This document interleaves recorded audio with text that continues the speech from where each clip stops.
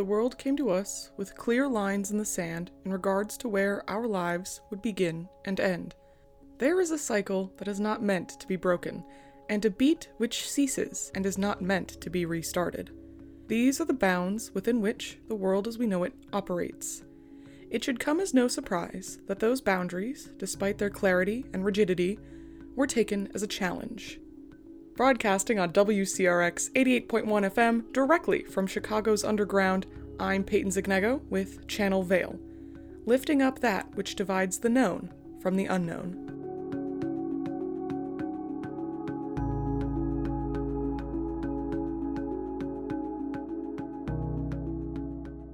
It is an inherently human desire to want to push the boundaries of possibility.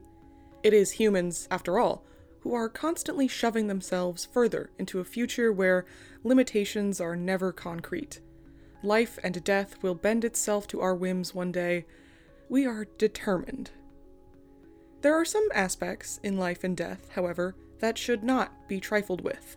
Of course, I would like to note that it is not up to us here at Channel Veil News Desk to tell you what to do with your spare human curiosity. I don't have any jurisdiction over your drive to thwart death or wrangle it with climbing rope and force it to do your bidding. That's your own prerogative and has nothing to do with what I do. I am practicing self-management as recommended by resident field reporter Nahdia. Given the line of work I've found myself in, I am prone to attempting to install myself into the lives of others when really no such need is present. The online therapist I've been seeing recently has said very much the same thing. She also spends long periods of time not speaking and instead staring at me with an eye that contains no pupil and never blinks. Nahdia told me without hesitation that she thinks my online therapist was the moon projected onto my security system. I think she's jealous that I have the courage to better myself when she clearly doesn't. No offense, Nahdia. Either way, she gives great advice and charges a reasonable fee for her service. I don't see a reason to change my setup.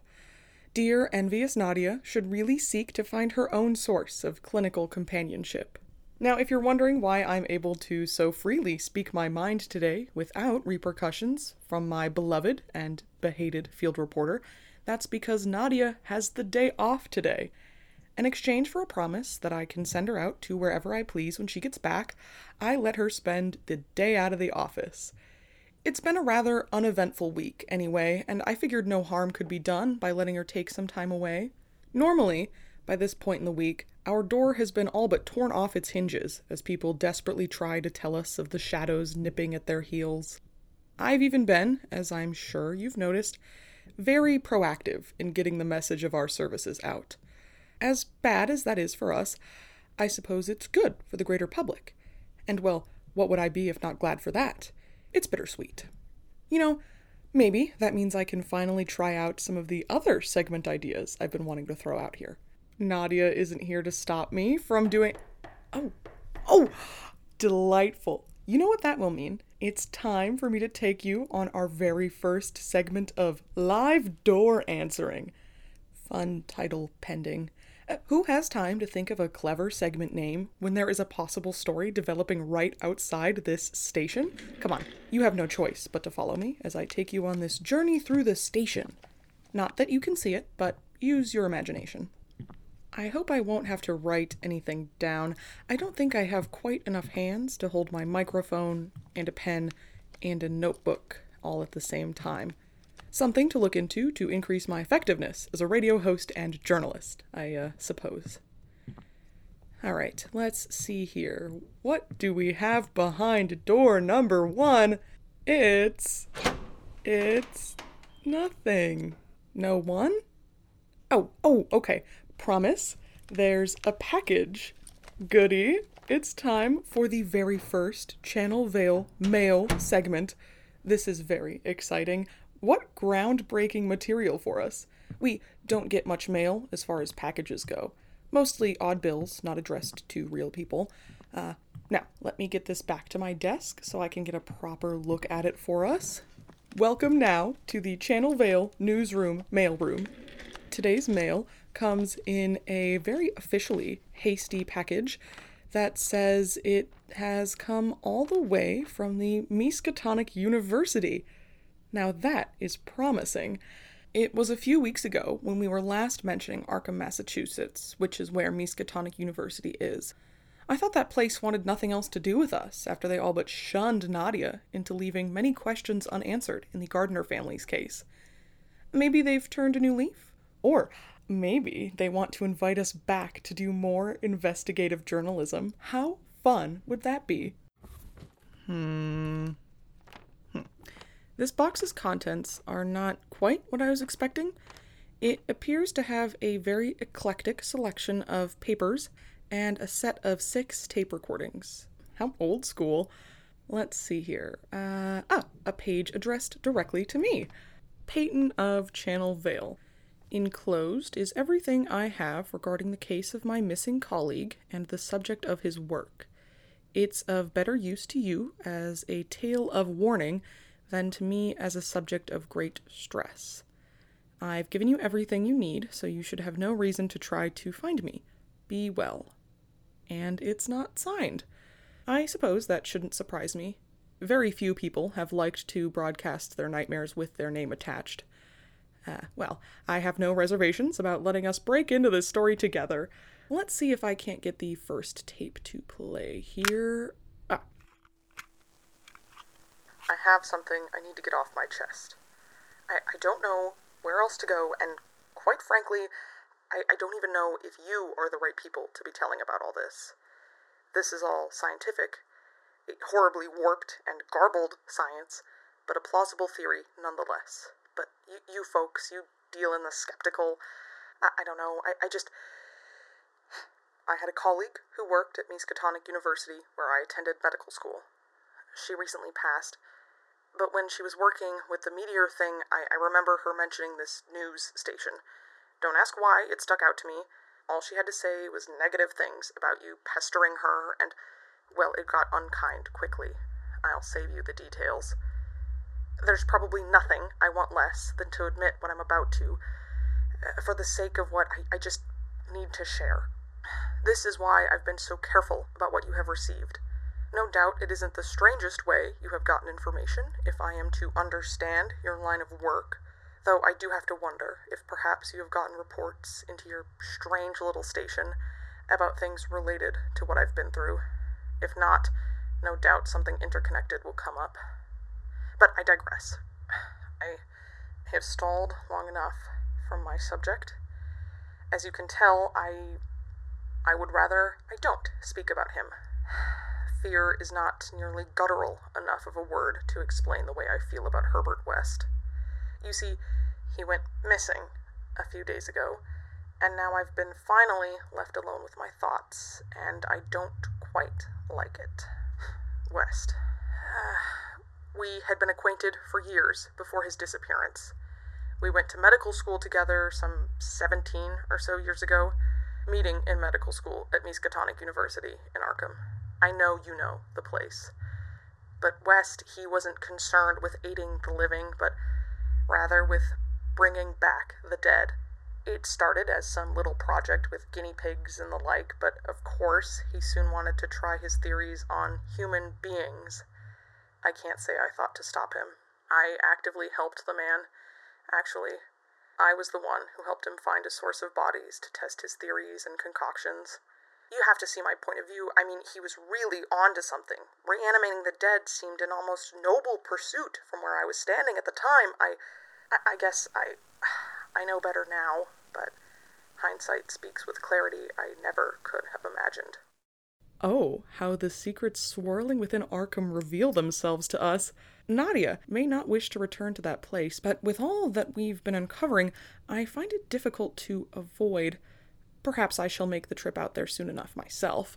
But I won't get ahead of myself here. There's still many tapes to get through. For the matter on hand, it seems like a spoken manifesto told in 6 cuts. Let's see what number 2 has inscribed for us. West and I lost favor with the dean of the medical school, Dr. Alan Halsey, a well-known figure in Arkham thanks to his theories. This was early into the pursuit of bringing life back into the dead. We had set up our first laboratory in the outskirts of Arkham, and from there we set out following the scent of death. West, you see, he knew we needed to be sure that we worked with those whose demise had been recent enough that there was no significant tissue decay. His theories needed them intact. There came a day when he got exactly what he had wanted. A young man had drowned and been buried promptly. We were faster than decay, we hoped, getting the deceased out from the grasp of the earth under the cover of night, leaving no trace of our work behind us. West injected his first trials of his concocted fluid, and we were made to sit and wait. It was awful to stare at the subject of your experiments and be made to sit with the rising fears of what would happen should our theories be right, but our subject be brought back wrong. After a while of that awful waiting with no response, West wanted to try another go of his experiment, so we left the thing to try putting together another formula. It was in our absence that we heard a shriek, unlike anything of this natural earth, and we ran. We heard the cries of what could only be the damned, and we ran. It was in the newspaper the following day that we discovered our laboratory burned to nothing in the night, and the grave we had left untouched had been clawed at frantically. Strange happenings unconnected to all but us. West began to grow paranoid that he was being hunted after that night. West and I went into our postgraduate work while a backdrop of death fell behind us. A great plague befell Arkham, you see. As physicians, we were constantly working, and despite ample subjects all around him, West and I only had one good opportunity to try another go at bringing the dead back. Moderate success, as we got the thing to open its eyes, but do nothing else. At least, however, no violence came our way. Through that summer, that was all we were able to do towards our research, though that summer would take the life of our supervisor, Dr. Halsey, as well. This tape appears to have been sandwiched within a newspaper article from Arkham's local paper. I'm familiar with it. The summer of sickness had the town not only plagued by disease, but an unknown assailant who would allegedly break into several homes, leaving a new trail of death. 14 bodies in total would turn up, sometimes partially eaten. It was on the third night of the assailant's rampage that he was finally caught, revealing an uncanny look-alike to the late Dr. Alan Halsey. According to this, he was imprisoned. It seems like this report only grows and continues to stretch itself out before us, revealing a capacious maw that's almost enticing enough to let it swallow me whole this time. With 3 tapes remaining and a few documents to sort through, I'll let a moment pass to digest. I also want to call Nahdia to tell her how good things have gone despite her absence. She'll be so proud. With WCRX 88.1, I'm Peyton Zigneko, and this is Channel Vale. We'll be right back.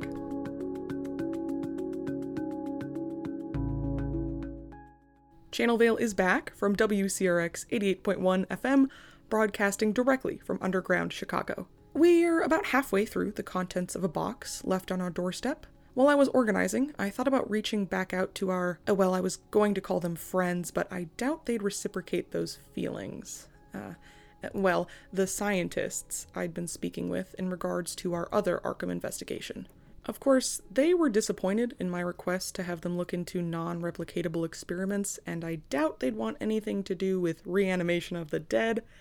I suppose there's no harm in sending in the request to have them look over the contents of these reports anyway.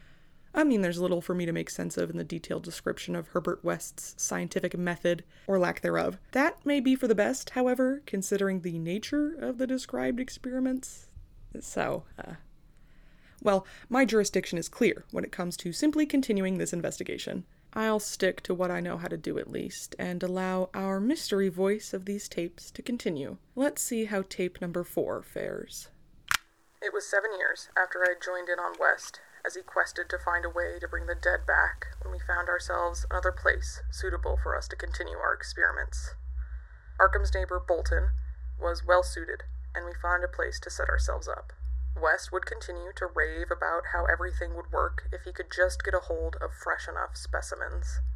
I often found myself haunted with the knowledge that some of our previous specimens were still about, nameless and shambling. We had let these undead things get away from us. There was a long stint where we were unable to have the right circumstances to attempt again, All West wanted was something with enough of itself to be coherently returned. I should say I agreed. The screams of what we brought back to us still echoed in the recesses of my skull. That echo only grew in intensity when I returned back to our place in Bolton after a trip out of state. West was excited to share he'd been waiting with the perfect specimen to try again with me.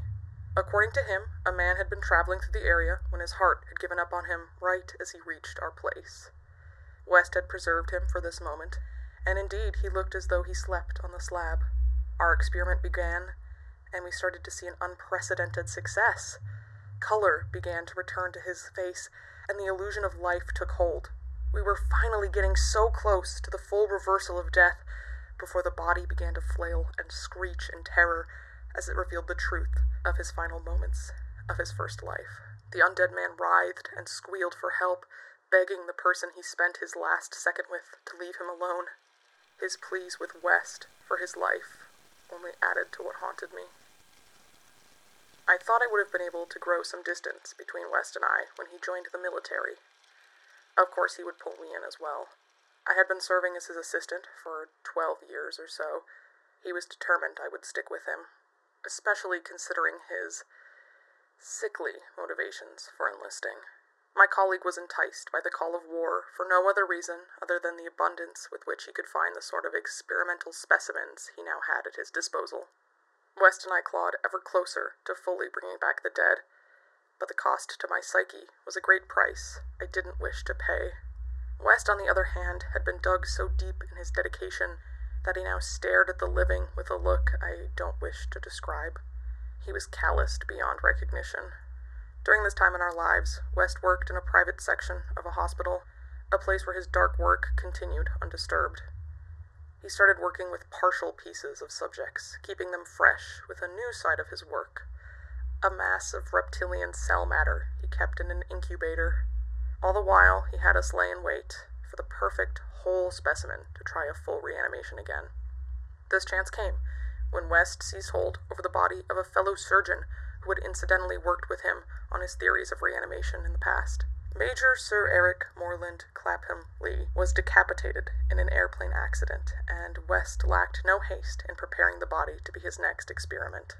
The head of his friend was placed in his vat of reptile cells. My colleague was eager to see what he could do with a headless body if brought back. I remember the way he looked, under sickly fluorescent lights. The headless body was injected with West's solution, and before long began to thrash with memories of its final living moments. The final sounds of the experiment was a shrill call to jump from a doomed plane that seemed to emanate from the back corner of shadows that West's cell vat stood. Though whether this was a trick of my mind, I don't know. I hesitate to know, as our experiment was short-lived. The building exploded. West and I, the only reported survivors. I can still hear clearly the call from that detached voice. But I don't know. After all we'd been through, West moved into a house in Boston. It overlooked a cemetery, of course. There was a basement laboratory, whose walls would of course bear witness to grisly experiments. This basement, however, was found to hold a secret of its own, in the form of an unearthed passageway, decades old, that connected to the cemetery. West had it covered, and that was that. Both of us had fears festering within us. I'll admit that my fear of West had grown steadily. He too harbored fears, not of himself, or of what he was capable, but fears of what remained of years of experimentation, unaccounted for specimens of experiments he believed were still out, lurking. But now he's missing, unaccounted for himself. I was there the night it happened, with him in his study when the doorbell rang. He'd been reading the paper and garnered an omen in a story about the prison one of his earliest experiments had ended up in. The report had told of a man with a wax face and a grotesquely warped bodyguard inciting a riot to let out the cannibal who'd been locked up some 16 years prior. Grim reminder of our shared past. The doorbell came at midnight. It was a package delivery addressed perfectly to West from Eric Moreland Clapham Lee. He was resolute in his decision to incinerate the box in the basement. As we worked to get rid of the thing, the plaster that had covered that storied passageway began to chip away at itself from the other side. It tore itself open to reveal a group of shambling, humanityless figures led by a man bearing a head made of wax and wearing an officer's uniform. The derelict gaggle said nothing as they tore West apart with an animalistic glee. The last sight I recall was West's head frozen in terror. I woke up in the basement, alone. The police thought I had killed West, but I swore to them, as I do to you now, that I had nothing to do with his disappearance. They took his life as he tried to return theirs. That shambling group of undead. West brought his own end about him. That's all I have to say. That brings about the conclusion of our mysterious new collection of tapes. To toy with the very fundamental fabric of our world, the undoubted separation between life and death, that is a feat that should perhaps have remained unattempted. Of course, I suppose that is an easy conclusion to come to, given what we've just had recounted to us. There are clear boundaries in this world that should remain uncontested. We deal in fickle absolutes, but this, the creation of a second life from death, brings about a darkness that even we can't say was worthwhile. I think I shall send this account to our scientist partners. I hope they think we can be partners. Not for them to replicate, but to see if I can get scientific perspective from them. Nahdia has a lot to catch up on when she returns, but I hope her day off was as undisturbed as the night settling in around us. Go out and enjoy a night free from shambling things in the dark. It's the least you deserve. As the stars and my great glowing therapist watch over you, I hope the night treats you well. If you miss my voice the second it leaves your radio waves, I do have a solution to offer before I let you set sail away from my audio harbor. Channel Veil is now uploading all of our broadcasts on the streaming platform of your choice. All you must do is search for us under the name Channel Veil. That's Veil, spelled V-E-I-L. From there you have access to all past broadcasts. A special treat from us to you. Now, I do hope you'll return to hear my voice live again next week. Broadcasting, as always, from Chicago's underground, this has been Channel Veil. Today's newscast was brought to you by WCRX 88.1 FM and Herbert West, Reanimator by H.P. Lovecraft. I've been Peyton Zignego, letting the veil between you and the world of the unknown once again slide back into place. For now, thank you so very much for listening.